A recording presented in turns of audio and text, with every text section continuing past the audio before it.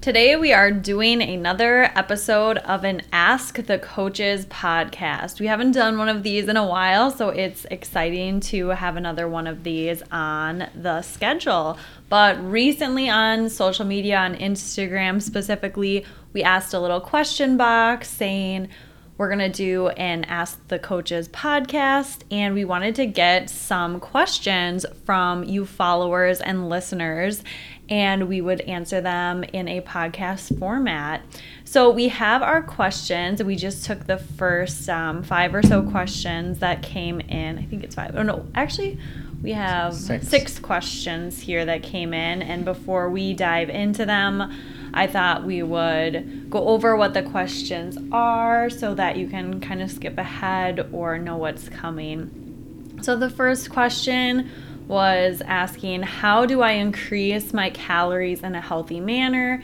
So this person is marathon training. They're thinking of ramping up in 2023 to be running more miles, and they just want to make sure that they are getting in adequate calories, and they seem to be struggling with consuming more calories. So we're going to go over what are some calorie dense foods and other options. And a really common question piggybacking off this is how to increase like your carb intake when you're doing a taper. So we'll have some examples in there as well.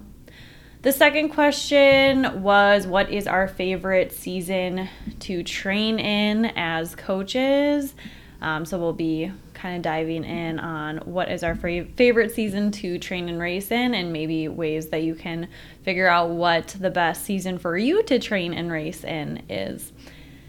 Number 3, this one has actually been asked previously by someone, so if you're listening, I hope you are listening, but it was, how do you pick a run coach? Just kind of going over, like, there's so many run coaches out there, and it can be challenging to know like which one you should go with. And I know this is the Run for PRs podcast, and we have 20 coaches here at Run for PRs, but we are just going to go over maybe just from an athlete's perspective. Like, I'm an athlete myself, and I've used various coaches over the years that are not affiliated with Run for PRs, and just kind of breaking down like what my process is, what Jason's process is when we are looking to maybe work with a coach or get a training plan written from a coach, because there are certain coaches that outside of Run for PRs that I actually like would recommend to people, and I would think, yeah, this is a really good fit for this individual. But again, it's all about that individual approach, so we'll talk about how you can figure that out.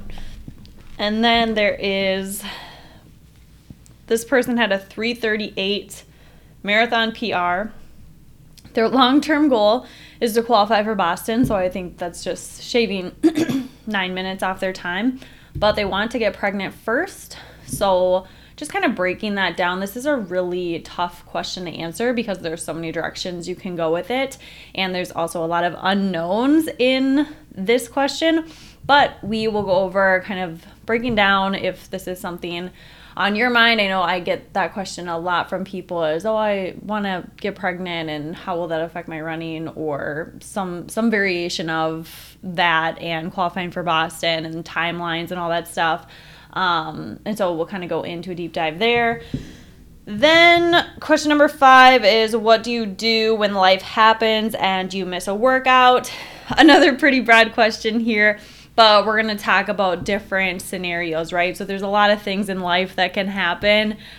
Illness, injury, family emergency, other situations that might come up that aren't something you need to take extended time off for. And we'll also talk about what workout you missed, right? So that could be a really big factor as well, like missing a 20 miler versus missing just like an easy 5, totally different scenarios.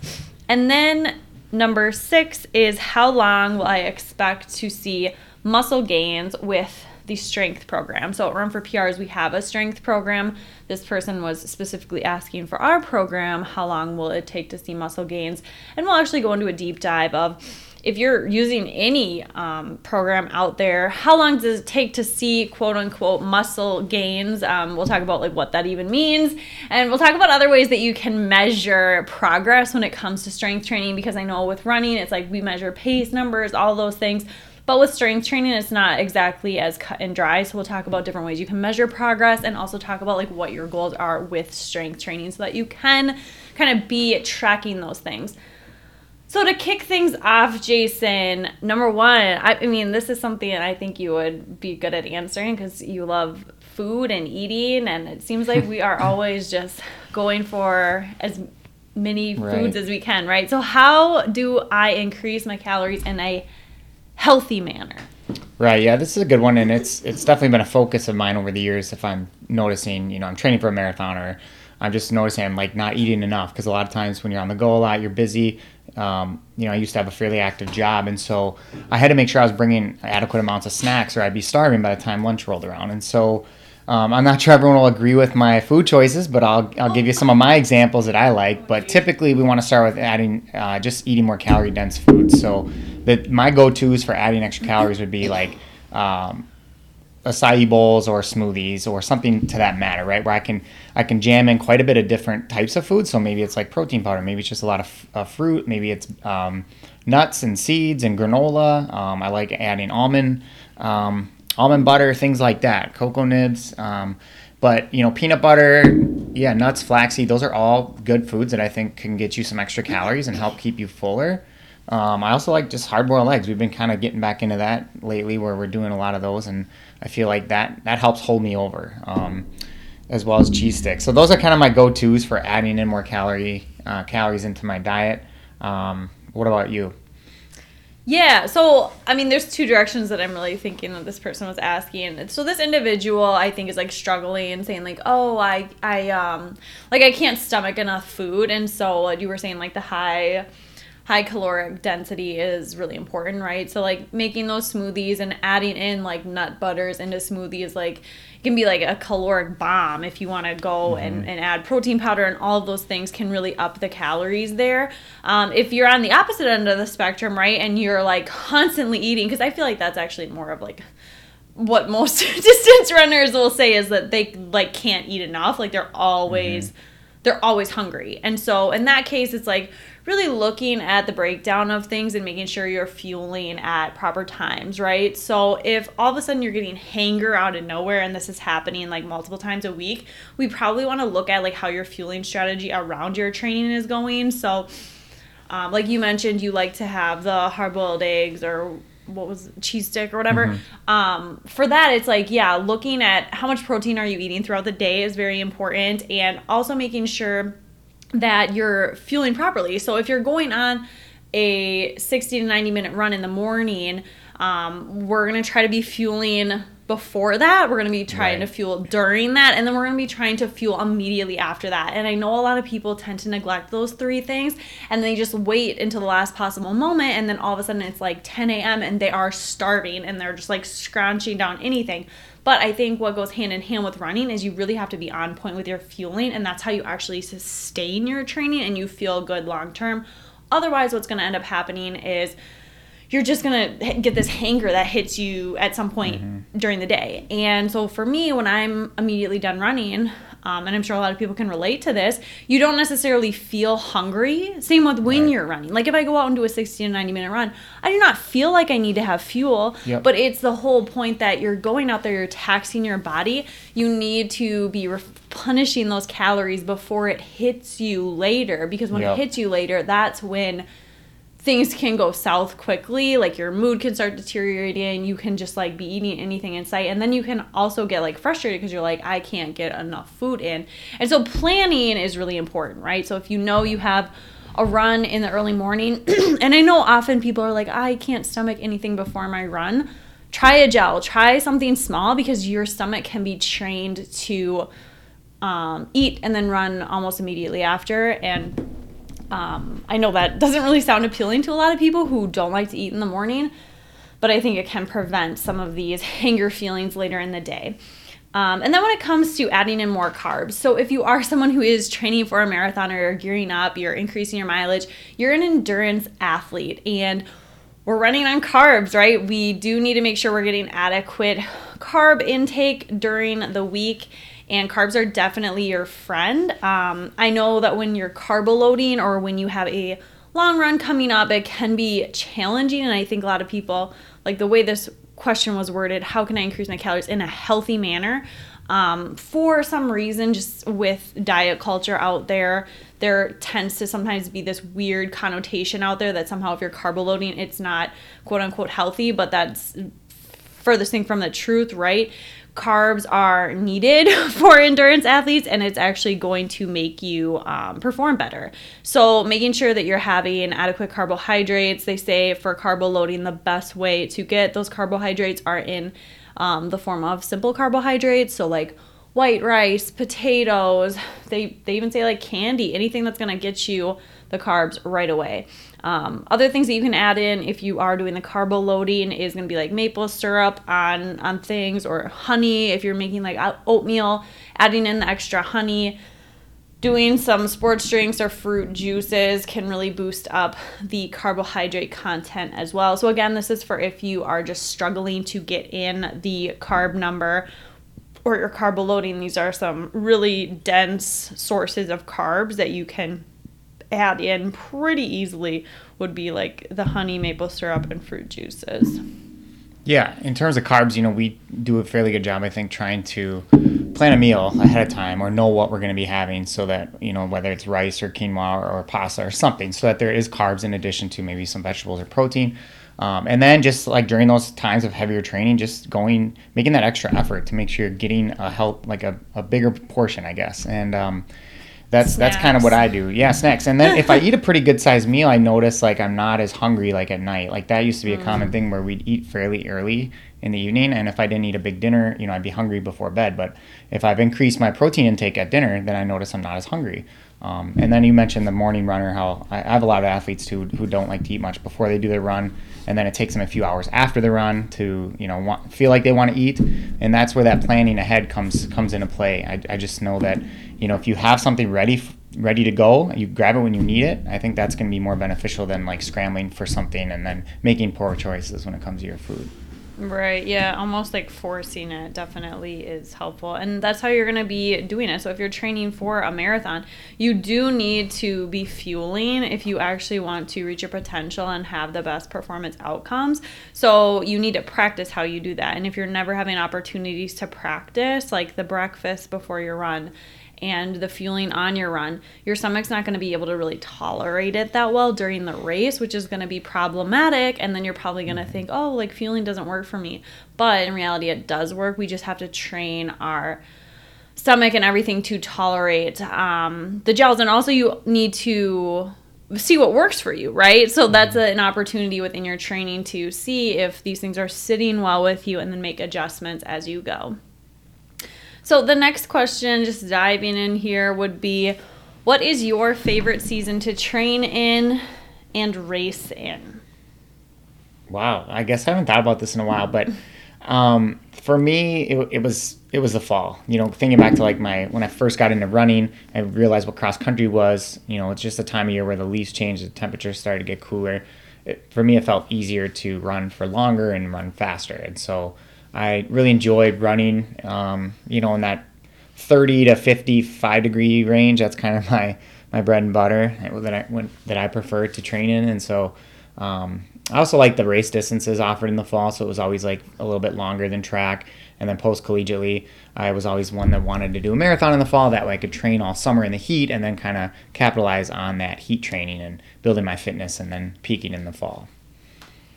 Yeah, that's a really good point. Living here in Minnesota, we have pretty mild summers compared to most of the U.S. So for me, I really prefer training hard during the months of July, August, September, October, because those are really ideal months in terms of temperature.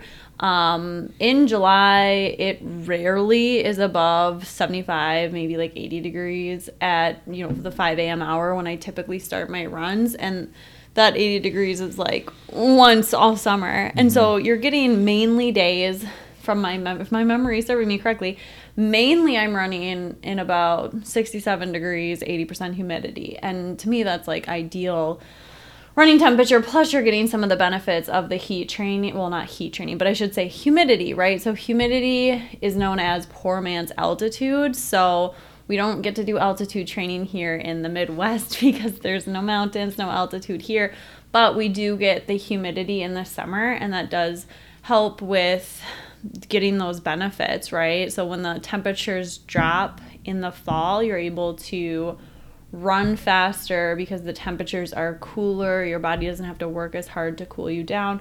All of those things we've talked about on previous podcasts. So I definitely enjoy training hard that June, July, August, September, October, those 5 months out of the year, racing in like November, December, even early January. But I will say that if I lived anywhere else in the country, I think it would probably be reversed, right? We have some friends that live in Orlando, and I'm pretty sure it would be the exact opposite if I was training somewhere where it's really warm. And mainly the reason, I mean, I would love to train for a spring marathon just because it seems like it would be a fun thing to do in the spring, right? Get outside, run a race. But the reality of living in Minnesota, like right now, I don't know how many inches of snow we have in the ground. You tell me. What do you think? Probably 12. I don't know. Probably like 12 inches of snow. Like we're recording this in December, and there's already 12 inches of snow. We're about to get hit with like a bunch of negative degree days. And so it's not really ideal to be out there for longer than 60 to 90 minutes. And plus the footing is so iffy. I remember last winter, I trained for an April marathon. It was the very beginning of April. And I pretty much could only do long runs on days where like footing was okay and temps were above a certain, if it was above 10 degrees, I could do it. But that was very sparingly. And the only reason I was able to really get those runs done outside is because I do have a really flexible job. But I remember back in the day when you used to be a teacher and I was in accounting still, it was like every single run was done. All the long runs pretty much were on the treadmill, with the exception of maybe one weekend where we lucked out and there was a 16-degree day or something like that. Yeah, I kind of agree with you. Spring is exciting for the fact that like it's getting warmer out, so you don't have to maybe wear as many layers. But and doing a race in the spring is really nice too. It's usually more sunshine, than we see in the winter. But the one thing I don't like about the spring is kind of how once everything melts in March, it's just a mess. There's puddles everywhere. Everything's it's dirty and so muddy, and so you kind of have to be prepared to clean your shoes and so that's kind of the one downfall of spring. But I personally like the 4 seasons. They all present like a challenge in terms of like training and how you're going to get through each season. And I know some of the some of the states down south maybe don't have to deal as much as we do with all that. But kind of a fun question. Yeah, and I think us here in Minnesota, at least in Minneapolis area, a lot of people have been on Instagram like messaging me because I've been sharing that we've been doing some Nordic skiing. People are like, oh, I wish I lived somewhere where I could do Nordic skiing. So there's definitely like benefits, I think, to living in colder climates because you are able to almost like shift from one sport to the other. Like if you think about all the cross country kids up here, a lot of them will do Nordic skiing in the winter, and that's really good cross training. And so they're able to take that time off from running, but they're still keeping that fitness high for outdoor track. So it's almost like a year-round situation where I think in other parts of the country, maybe it's a little bit different. So I do like the variety for sure. One of the other downsides to living somewhere where it does get so cold is that like when April or May hits and all of a sudden we have like a 55-degree day and it's sunny, people, I'm not kidding you, will say it's hot out. That impacted my workout, myself included. Like you go out there, it's the first 55, 60-degree day and you're like, oh, it's so hot. You feel like you're so dehydrated. You feel like your paces are slower. And I know that sounds really funny because it's not that hot, but when you're not used to it and you haven't seen the sun in like 4 months, it can feel very extreme. Like we all come out of winter here in Minnesota. We're very pasty. We haven't seen the sun in a long time, and it can be a big adjustment for us. So I don't really love to race in the spring for that reason, just because I like to give my body time to adjust to the temperature changes. But yeah, everyone's different. So then number 3, how do you pick a run coach? So this is definitely challenging for sure. I think where a lot of people go to this is like you're an adult and it's your first time getting a run coach, whereas like Jason and I, we both have experience working with coaches either in college or in high school when we did cross country or track, so we kind of knew like what personalities maybe we liked versus didn't like, because when you're going through a program like that, you see how different coaches are, and so maybe you're able to figure out what type of personality fit you like. But I do think it is important that you have, like, you click with your coach and there is some sort of like personality fit there, because there is a wide spectrum of different personalities you get with coaches. Some coaches are more of like the David Goggins style. For those of you who don't know who that is, he is like very hardcore. There is no BS with this guy. He's just gonna say it like it is. No sugarcoating, no rah-rah, no celebrating, just very hardcore, and like, just, I don't know, that's the best way that I can describe it. And then on the opposite end of the spectrum, you might have someone that is maybe a little bit more like Coach Megan here. It's very like positive, yay, yay, rah, rah, like believe in everything, yes you can. And there's nothing wrong with either end of the spectrum, but if you're someone who really gets motivated by someone like yelling at you and like being really neutral or just like hardcore, you might want to be looking for a coach that has a similar like philosophy and approach to how they communicate.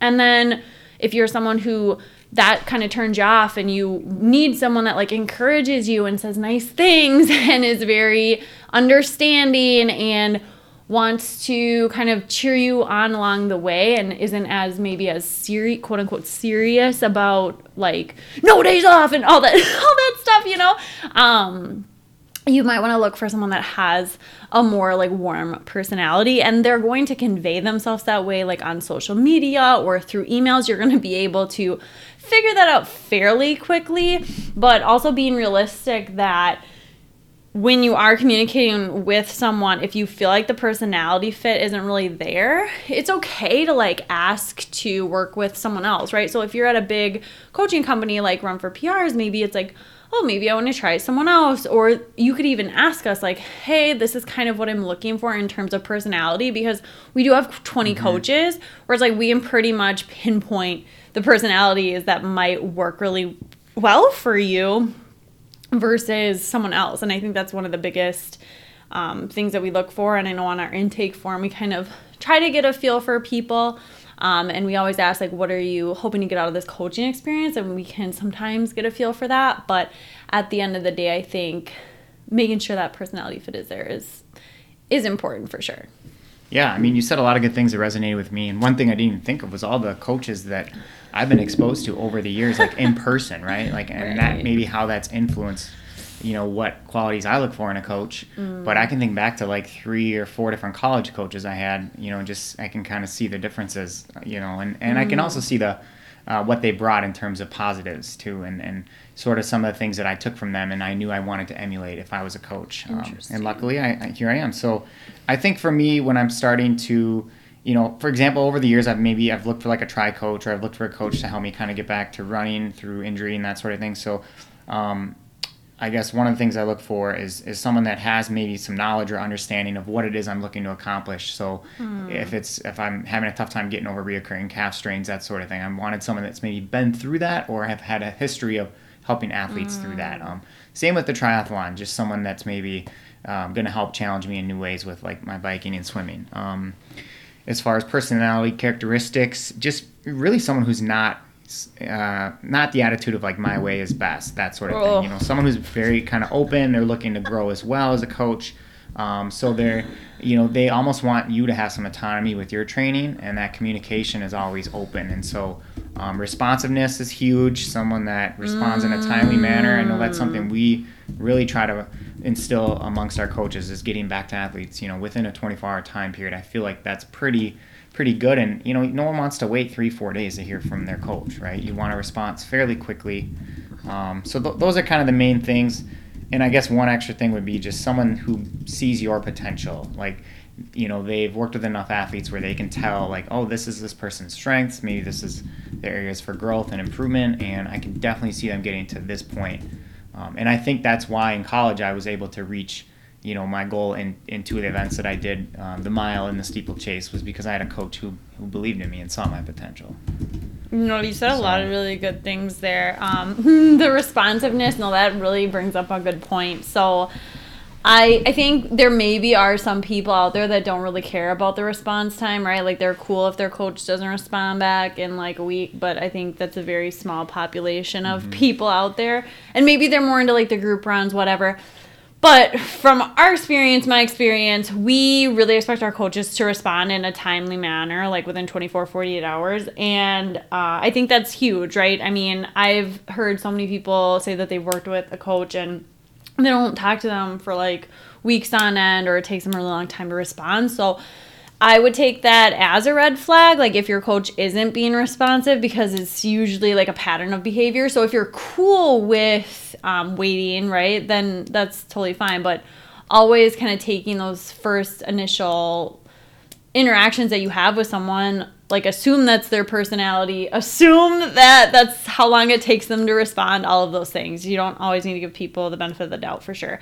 And then the other thing that you said with the openness and the willingness to like kind of collaborate with you, I think is really important too. So a lot of people ask like, what's your coaching philosophy at Run for PRs? And I think all of our coaches kind of have a tweak, like a spin on a similar approach, right? We all believe in like the 80-20 training. 80% is going to be easy running, 20% is going to be hard efforts. And within that, it's so customizable, like drilling down on what someone's goal is. Like we might have some athletes where they come to us and they're like, I can really only run like 20 miles a week, period, end of story. Like, do I have to follow this exact 80-20? And it's like there might be some flexibility within there on a case-by-case basis based on what is your history, what is your background, all of those things. And I think what's really important there is having a coach that has an understanding of your background and has a clear plan for how to get you to your goals. So if you are telling them all about your background and they don't really seem receptive or they don't really seem understanding, that could be challenging. I would say if the coach has a clear plan for how to get you to your goals and they can kind of articulate like what the path is for you for the next couple of months, couple of years, and help like target goals for you, that's really good because it's showing that they see the path and that they see like long-term success with you. And communication is really key too. So I think explaining the training plan is super key, right? So once they develop the first month or first couple of months of training, communicating to you maybe like what the underlying goal is here and what to be looking out for is also important because it's a learning experience and you want to kind of learn something from the coach instead of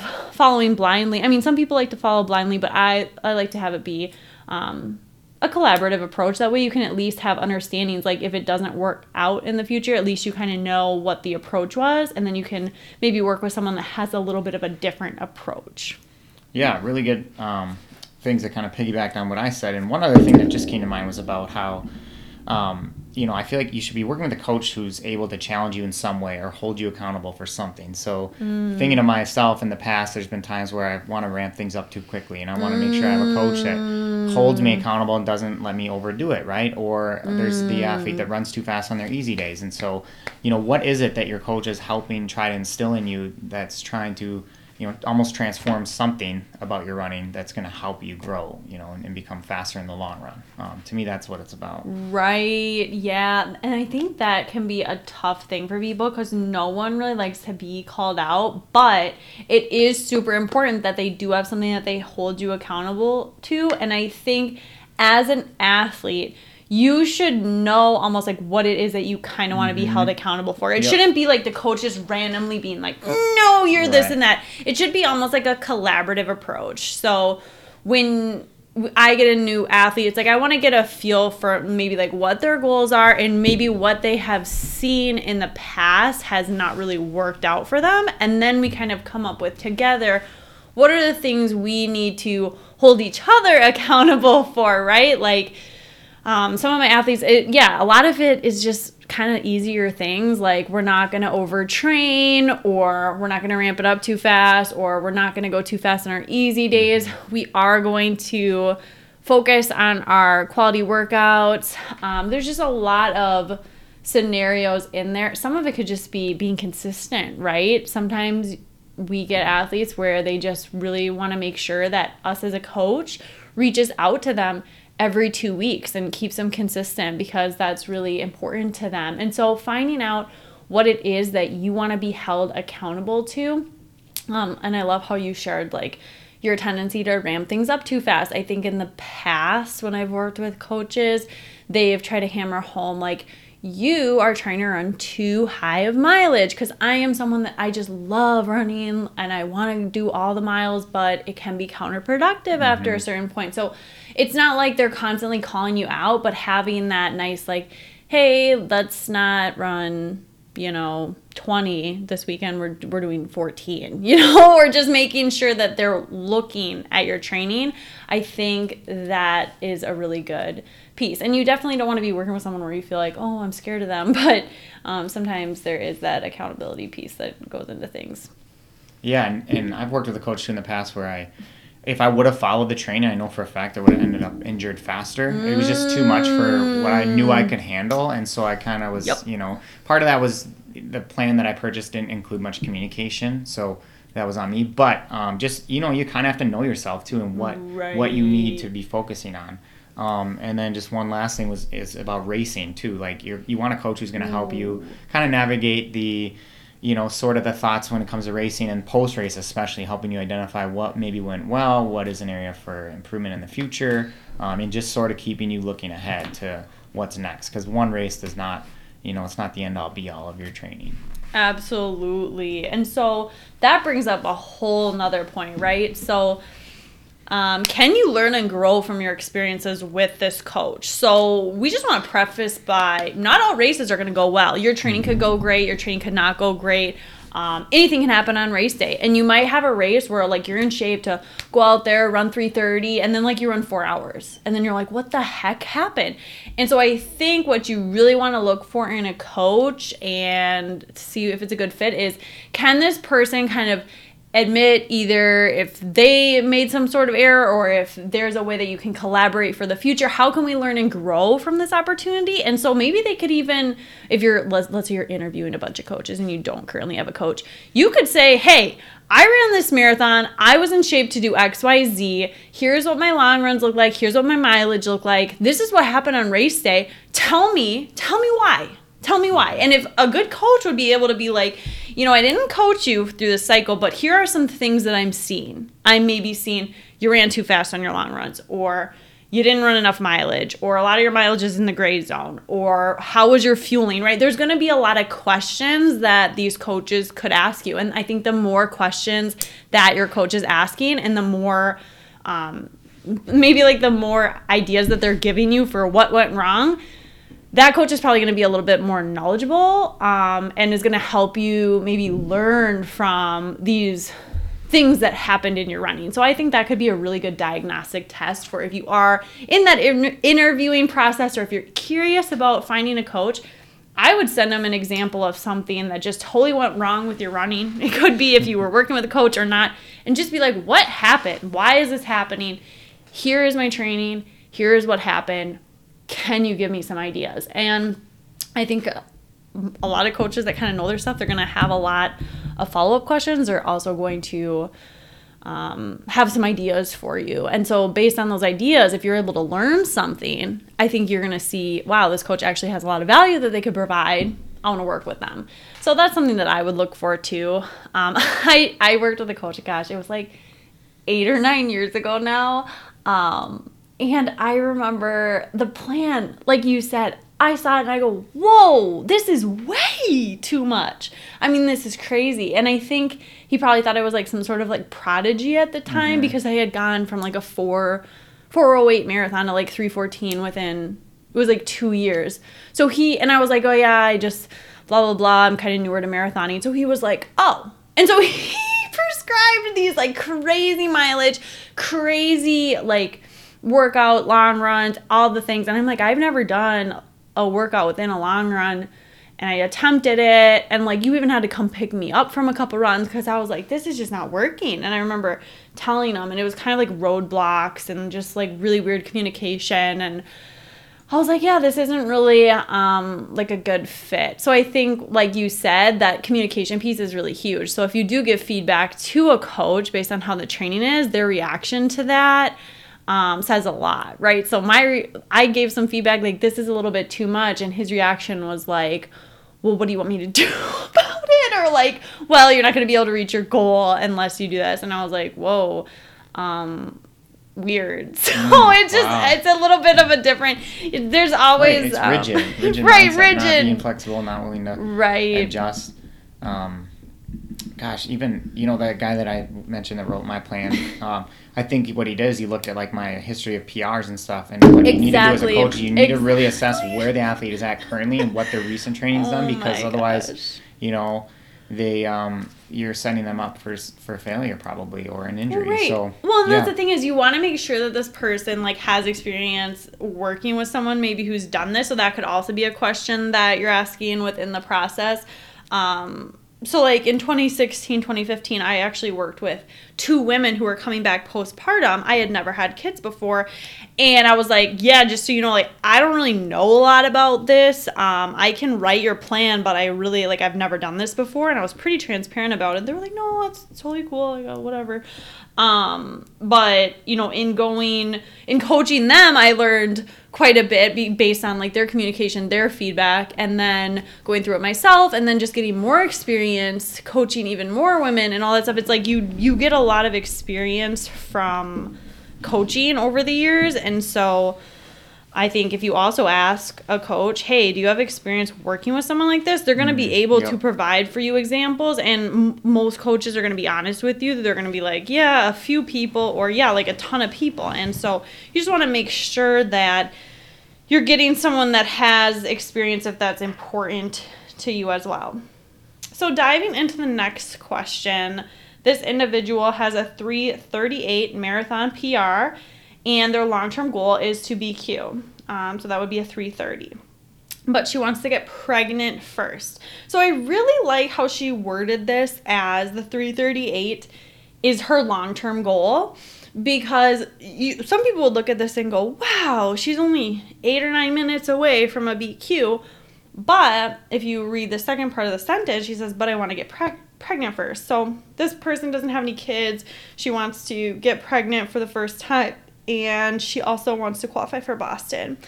So I think there's a lot going on here, right? If you are trying to conceive, so you get to the place in your running where you're like, yep, I want to try to get pregnant. Everyone's going to be a little bit different here, but I personally, and a lot of my athletes, like to have something that they are training for, maybe in the back of their mind while you're trying to conceive, because I believe if you're under 30, it can take up to like 12 months to be considered normal trying to conceive. So that's a long time, right? Like 12 months of month after month, like waiting to see if you're pregnant. Obviously, some people get pregnant right away, but sometimes it can take a while. And we have had one podcast episode, I think, with Bree Colble, who's one of our coaches here, and we just kind of shared our experiences. But she said it took her about, I think it was like 9 or 10 months to get pregnant for the first time. And at first she kind of dialed back with her running, and she kind of got frustrated because after a few months nothing was happening, and she decided, you know what, I'm just going to sign up for a marathon. I'm going to sign up for something because I just need something else to think about. I need something to do. So I think that strategy can sometimes work well. Obviously, if you're trying to conceive, it can be challenging to have such a big goal on the calendar, because it's like, well, I don't know if I'm going to be able to do it or not, right? So if you are looking at your 2023 year and you're like, maybe I should do a marathon in June. Well, you don't really know if you're going to be pregnant or not in June. So I like to go with races that are maybe a little bit less of an investment in training, right? So focusing more on like the 5K distance, focusing on speed. That way, if you do get pregnant, it's not like you are in the middle of a marathon training cycle, or you're out a race entry fee. I know some people Right. are like, I already planned this whole trip to do this race. And obviously you can do races while you're pregnant, but it's just, it goes, again, like there's so many ways you can go with it. Because some people are like, I don't want to run a marathon while I'm pregnant. Some people are like, I'm doing the marathon no matter what. And you never really know how you're going to feel when you're pregnant. I think some people, they're able to run no problem. Like one of my friends, she was like doing 13-mile runs when she was 37 weeks, like no big deal. Other people that I know or that I've coached, they don't really run at all during pregnancy. And there's just like every variation in between there. And so it's tough to plan for that. But I do think in the trying to conceive era, maintaining your fitness and maybe even working on something that's a little bit lower investment, or if you're feeling ambitious and you want to sign up for a different type of race to have on the calendar, definitely could be an option. But also knowing that if you do become pregnant, like within a month or two, things might shift and change. So just knowing that in the back of your head and kind of going through the scenario, like what would you be most comfortable with if something were to change? Then when it comes to pregnancy running, it's probably going to vary from person to person. Like I said, my one friend, 37 weeks, she was doing 13-mile runs on a treadmill, banging it out like 9-minute pace. Like it's nothing. A lot of people don't run at all during pregnancy. There's everywhere in between, right? So I think on average, most people just like scale it back and they just listen to their bodies, kind of take it easy. And there's just like not a lot you can do in terms of building fitness. It's more of like a whole year of just either maintaining or kind of losing fitness. And then postpartum is a whole journey in and of itself. Postpartum comeback, it's really important to focus on recovery first and not diving back into training hardcore super fast. I know that can be really a challenging period for a lot of people because running is something that makes a lot of people who run, it's like hard to not run because your life is being kind of in this period of transition, and it's like you really wish that you could be running a lot. But I think finding other outlets during that first like 6 to 12 week period postpartum when you're maybe not cleared to run yet is really important. So doing walks, gradually building back that way. And then when you do get the clearance to run, making sure things with the pelvic floor are doing well. So getting that referral to a pelvic floor physical therapist can be extremely helpful. And making sure when you do start back, we want to start with run walks. And I know that can be really challenging and not as fun, but it is really helpful in allowing the body to ease back into running and ease the load of things, because running is a lot of stress on your pelvic floor, and birth is a lot of stress on your pelvic floor. And we just want to make sure that we're doing a progressive overload principle and not doing too much too quickly. You also want to be doing your run walks like every other day at most. And so it can take a very long time to really get back to where you're at in terms of mileage. And sometimes it takes people by surprise, but I always kind of say from the time that you find out you're pregnant until you're back to running your old paces, man, give yourself 18 months. Like it is quite the journey. So it could be anywhere from like a year from finding out you're pregnant to 2 years of time that you're just not going to be at your, peak fitness or running what your pre-pregnancy paces were. And for some people, it can take up to 2 years postpartum. So that would be close to 2.5 years until you reach those old paces again. But again, there's so many things that play into that, and some people hit it sooner, some later, that sort of thing.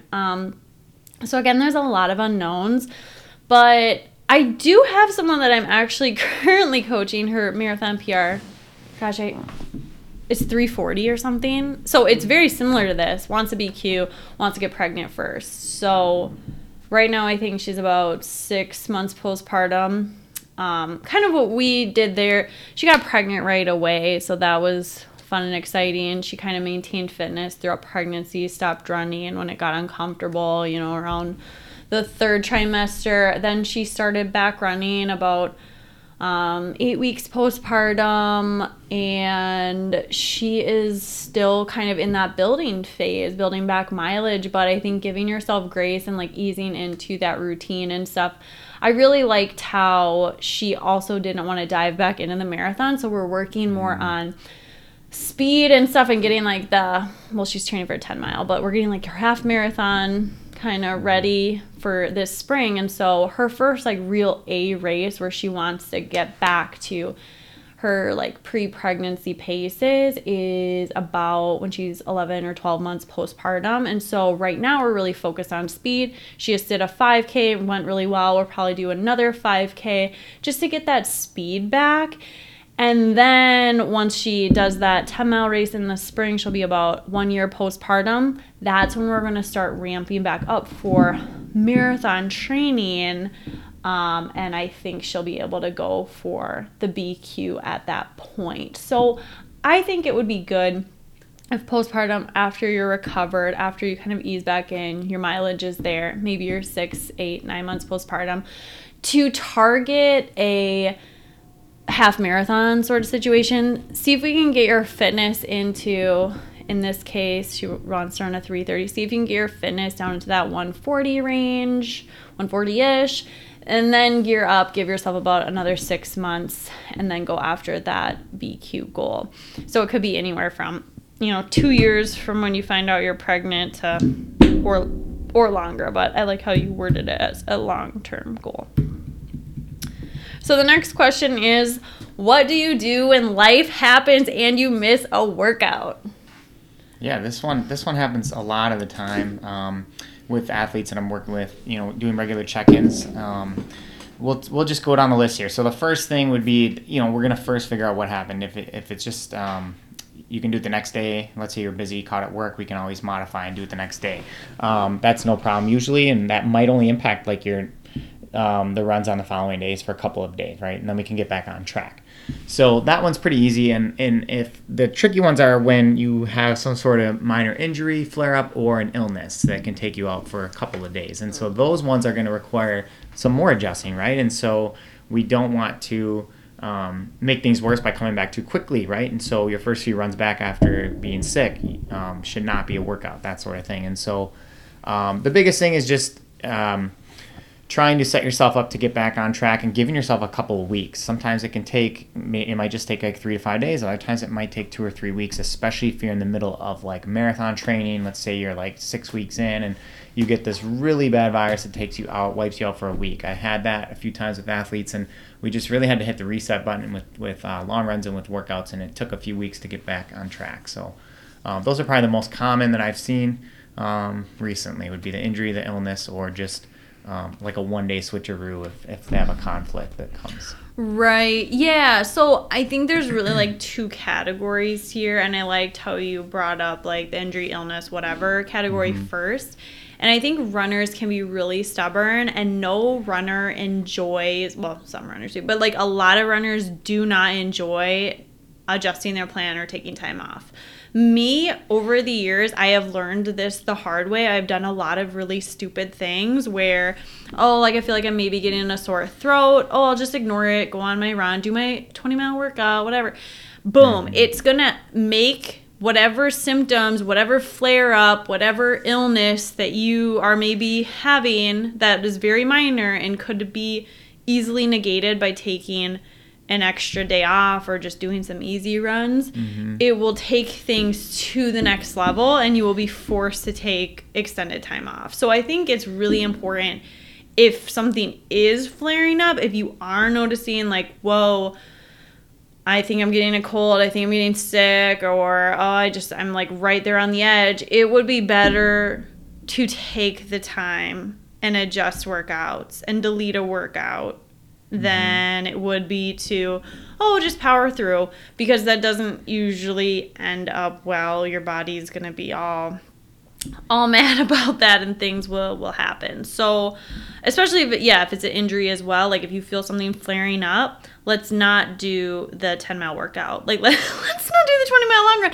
And I know that goes like, obviously, but I think it's really important to address that, because a lot of people will think, oh yeah, obviously, but when it does happen to you and you feel a little niggle and you're in the middle of your training cycle and you don't want to take the time off, you will, in your mind, question, like, do I really need to take this time off? And the answer is yes, you do. And it would be better to adjust and do like a week of easy running or a couple days off and a few days of easy running. See how you feel in 5 to 7 days and just delete those workouts. Just adjust some things than it would be to, power through, make sure I don't miss anything.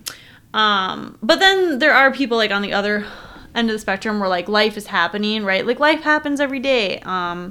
It's like, I got to go out of town for this wedding, or I have this party, or like I have happy hour, or I'm going house hunting tonight. And there's always things that are going to come up in terms of life. And so I think it's important to like ask the question, am I currently in a season that's going to allow for me to train consistently enough where I'm going to be able to do X, Y, Z?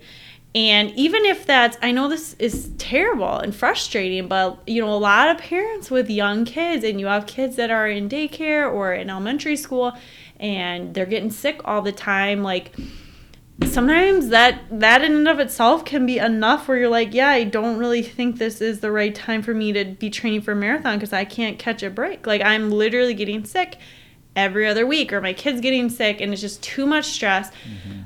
Too many days I'm having to take off, and sometimes it's just a reeval of like maybe training in the summer for this marathon would be better because there's like less cold and flu things going around. My kids aren't in school to catch all these viruses, that sort of thing. But it's a case-by-case basis.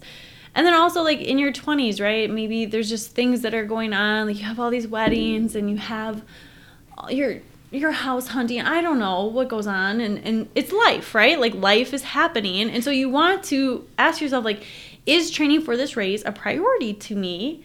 And if it is, okay, like continue, but you really need to make sure it is a priority.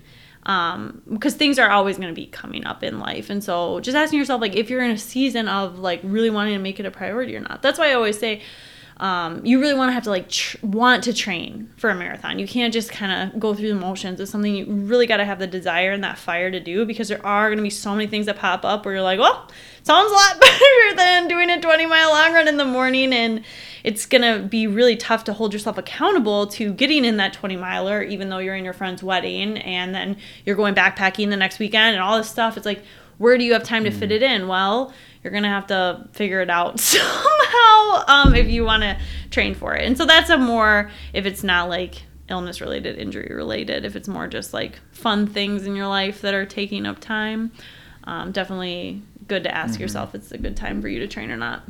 Yeah, it's a little bit easier to navigate when it happens very rarely, right. Because you can usually figure out, like, is it best to just let that one slide, or do I make it up, looking ahead at the schedule, like, looks like I don't have another workout until this day, so maybe then you have a chance to make it up. But I think for my athletes, it's really nice to have everything laid out in Training Peaks. Usually we have a couple weeks made at a time, so that allows us some flexibility. And a lot of times it might be as easy as like just sacrificing the long run for the workout, or vice versa. A lot of times athletes might maybe just miss the long run on the weekend because it was such a hectic weekend. So then we figure out, okay, here's Monday. What do you have time for today? And sometimes they could make that run a little bit longer, things like that, right? So it'll just always depend on what the event is that force you to miss that workout, and how quickly we can recover from that. No, that brings up a really good point, too, because sometimes in your season of life, like let's say you're just really busy and you just find that, oh man, like I'm constantly feeling like I need to make adjustments, switch things around. I think maybe you could evaluate like the whole plan altogether and just be like, okay, let's kind of knock out some of these workouts, because I don't think I'm going to be able to even, like you could just look at the plan and be like, this looks like too much, and kind of giving that feedback either to your coach or making the adjustments yourself. I know whenever I create my own training plans, like I did for my most recent marathon training cycle, I was a little overly ambitious. When you're really far out from the race, you're like, yeah, I'm going to be able to do all of this. And then as I got closer kind of into more of the thick of training, I was looking at the peak 8 weeks of training. I'm like, there's no way I'm going to be able to do any of this. So I just deleted some workouts and moved some things around and made it so that it was a little bit more sustainable, because, yeah, you're not going to be able to maybe in every season of life might be a little bit different. You might be able to like knock it out of the park with some training cycles where you can like just ace everything, but maybe as you get older or circumstances change, like you have small kids or you're really busy with extracurricular activities, whatever it may be, you might find that, hey, I'm not able to maybe train at that same caliber, but I can adjust some things, still give 100% of my effort in training with these adjustments, and don't be afraid to do something a little different with your training. Like for my training for the recent sub 3 that I did, I think I was running long every other week. So it would be every 14 days I would do a long run. And that might not seem like a lot compared to the plans you see on the internet, but it allowed me to really recover in between and still have like 2 quality workouts in between those long runs that helped to lower my threshold, build endurance, all of those things. And so really just being flexible, I think, is important, and knowing that you can frame up training in a number of different ways and still be successful. Yeah, nothing wrong with missing a workout every now and then. You know, it's like we have to use PTO days for work, right? We take a day off and we move on. Same thing with a workout. And I think a lot of times athletes, we put so much emphasis on the one workout, and really you're not going to lose fitness. You're just going to recover and overcome it and then continue with training. And that's the biggest thing, is how can you continue to stay consistent after you miss that workout. That's really what's most important. Right. And then sometimes if I am looking at a calendar and I'm like, well, I know I'm going to have to miss this workout. If I look at the workout as a coach or as an athlete and I'm like, that's really not a good workout to miss. That's a really key, like that's a killer workout. We got to do that workout. I will just like play kind of musical chairs with some of your other workouts, and we'll find the least meaningful workout left on your training plan and just kind of shift everything around. So I'll always look like, okay, if there's any workouts in there that are like anaerobic based, or if it's like a fartlek where it's like 10 by 1 minute or like 10 by 2 minute or whatever, like that one's gonna go. If you're in the middle of marathon training, at least for me, like that's gonna be the first thing I axe, and then I'll just bump everything else around and kind of move things. So you're making sure you're kind of eliminating the quote unquote least important. I mean, they're all important, but like the least important workout. And maybe you don't have any workouts that are like 1 minute or 2 minute in duration. Well, maybe it's going to be like the 800 meter repeats, or maybe it's going to be like the shortest intervals. And then sometimes I'll look at, are any of the workouts really similar in this training plan? And I'll maybe knock out one of those workouts. So in my training plan, I think I had like a 8 by, or maybe it was 10 by 1K, and then like 6 by 1 mile. Extremely similar workouts. So 10 by 1K, 6 by 1 mile, that's 6 miles of work. They were both planned to do a threshold pace. And I'm pretty sure I axed one of those because it was like, you know, these are basically the same workouts. You need to get in this 20 miler somewhere in here. So delete one of these workouts because you're pretty much doing the exact same workout in 2 weeks anyways, or in 4 weeks or whatever.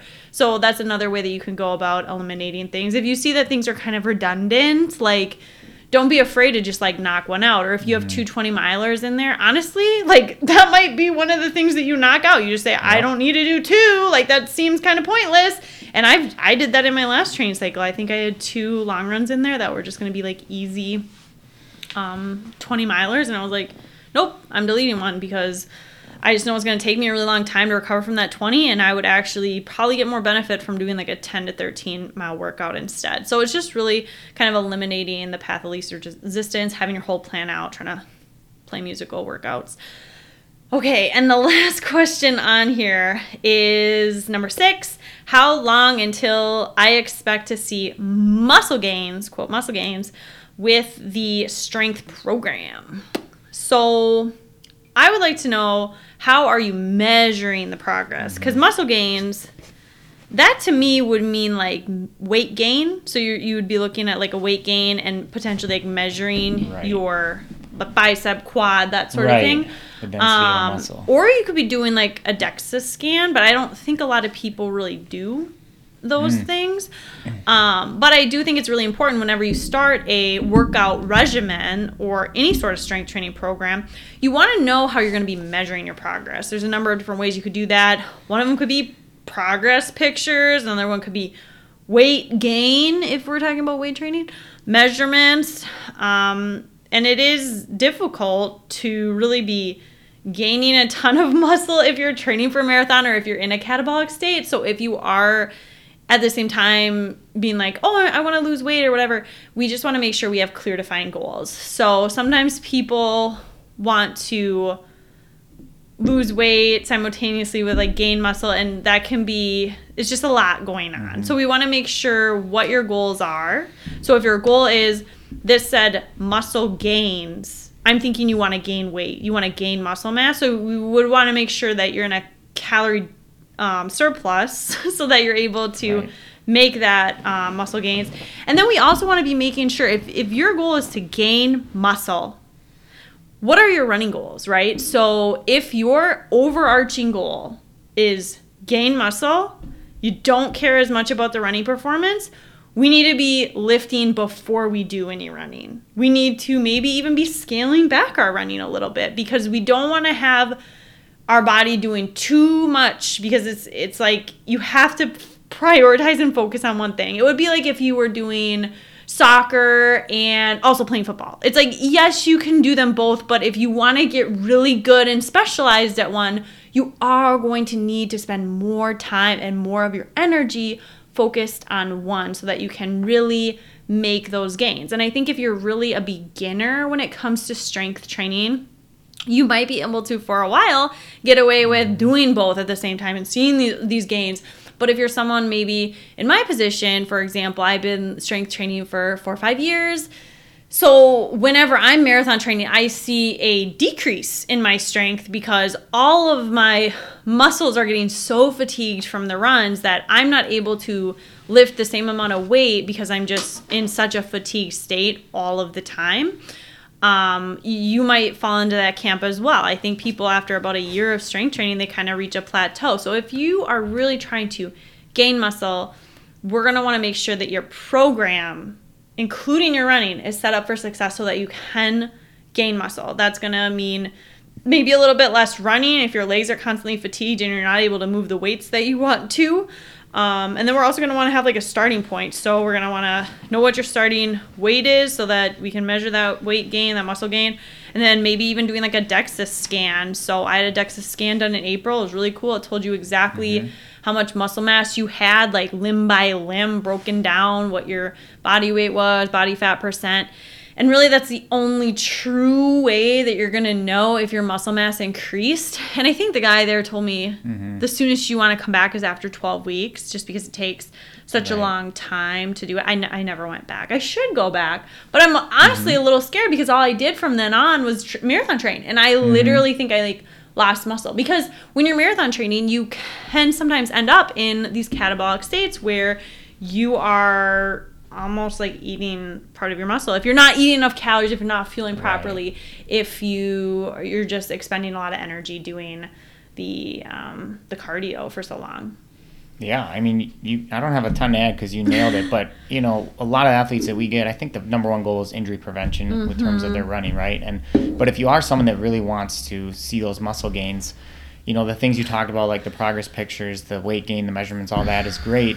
But then on a day-to-day, like how can you sort of measure and track that you're on track to get those gains? It's really, you could be looking at strength, right? So I know you talked about when you're marathon training, you noticed you weren't as strong, right? Because you knew about how much you could deadlift and squat during your like speed training versus marathon training. Or off-season, yeah. Yeah, off-season. And so using kind of those measurements, and I know the big three are like bench, squat, deadlift, right? Yep. In terms of like how much weight you can do, how many reps. You could also do push-ups and pull-ups. I know those are very common as well, but I think by setting those small goals in those areas and giving yourself ample time to, achieve that next benchmark, like for me, it's just like a 5-pound increase on the bench, and I'm happy with that. And so that will hopefully put you on the right path to gaining that muscle over time. So. Right. And then defining what those goals are. So I think that's really important too, is most runners, I don't think really care some of them do, but what your one max rep for deadlift, squat, and bench are. I've literally never even tested my own one max rep. Right. I have no idea what they would be. But I'm more just like measuring it off of, okay, if I'm trying to get like 6 to 10 reps, like what weight am I using? Right. But I think if I really wanted to be serious about it and say, okay, am I getting muscle gains? Am I getting strength gains here? I would need to test, like, what is my one max rep today do a whole 12 weeks and then retest. And you'd almost need to like taper for that retest, taper a little bit for that that initial test, just because you want to be able to measure your goals. You want to approach it like you would almost running, right? You want to be really specific about your training, all of those things. But like what you were saying, I think a lot of people who do our strength program, I do not think that their goal is to necessarily get muscle gains. I think maybe their goal is injury prevention, maybe just like a little bit of strength gains, just making sure that when they're going to do a course like the Boston Marathon, that their quads don't get completely destroyed, because I think that's been the number one thing for me. I've done a few of these downhill races. I did Boston a year and a half ago now, or a year ago.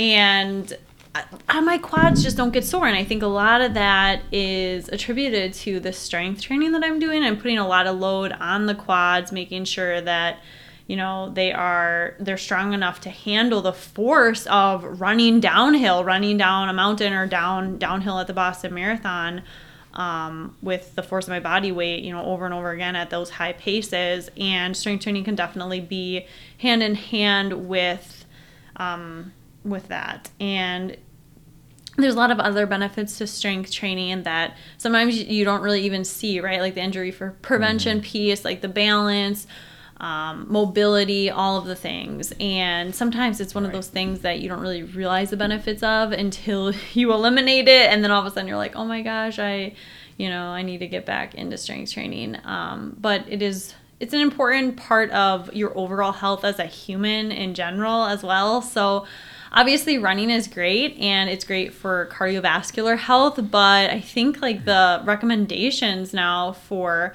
strength training, it's like part of your, I don't even know who puts out these recommendations, right? But it is to strength train 3 times a week, and that is something that anyone should be doing to negate the effects of aging, right? As we get into our 40s, isn't it 30s? I don't know. For sure, when you're in your 40s, you lose muscle mass every year. And so if you are at a place in your 30s already where like you already feel like you don't have a lot of muscle mass, you want to make sure that you're kind of putting things on, because there is going to be an inevitable deterioration that occurs in the later span of life. And I've heard quoted on so many podcasts that like one of the leading causes of death of women over the age of 60 or 70 is like falling and breaking a hip and then like not being able to recover. And some of that, they're saying, stems from just not being like strong enough or that sort of thing. And it also helps with your bone density too. So I am someone that has to get a hysterectomy performed because I have like this gene, BRCA1, causes ovarian cancer. And so the number one thing for them is like, okay, if you're going to do that, you're going to go into menopause early. So that means you need to make sure your bone density is strong enough. And the number one thing, I mean, obviously running helps with your bone density, but weight-bearing exercise, lifting weights, is going to help with that bone density, because all women are going to go through this if they make it to their 50s, right? And you're going to go through this inevitable, like, bone density is going to go down, all of these things. And so you want to go into that era of life in the best possible shape for that inevitable decline that's going to happen to everyone. So I think almost like preparing for that and thinking of this as, it's not necessarily 100% for your running, it's just for your overall health as a human, for sure. Yeah, and you know, sometimes we want the gains quick, right? And we, just like with our running, we want to achieve that PR soon.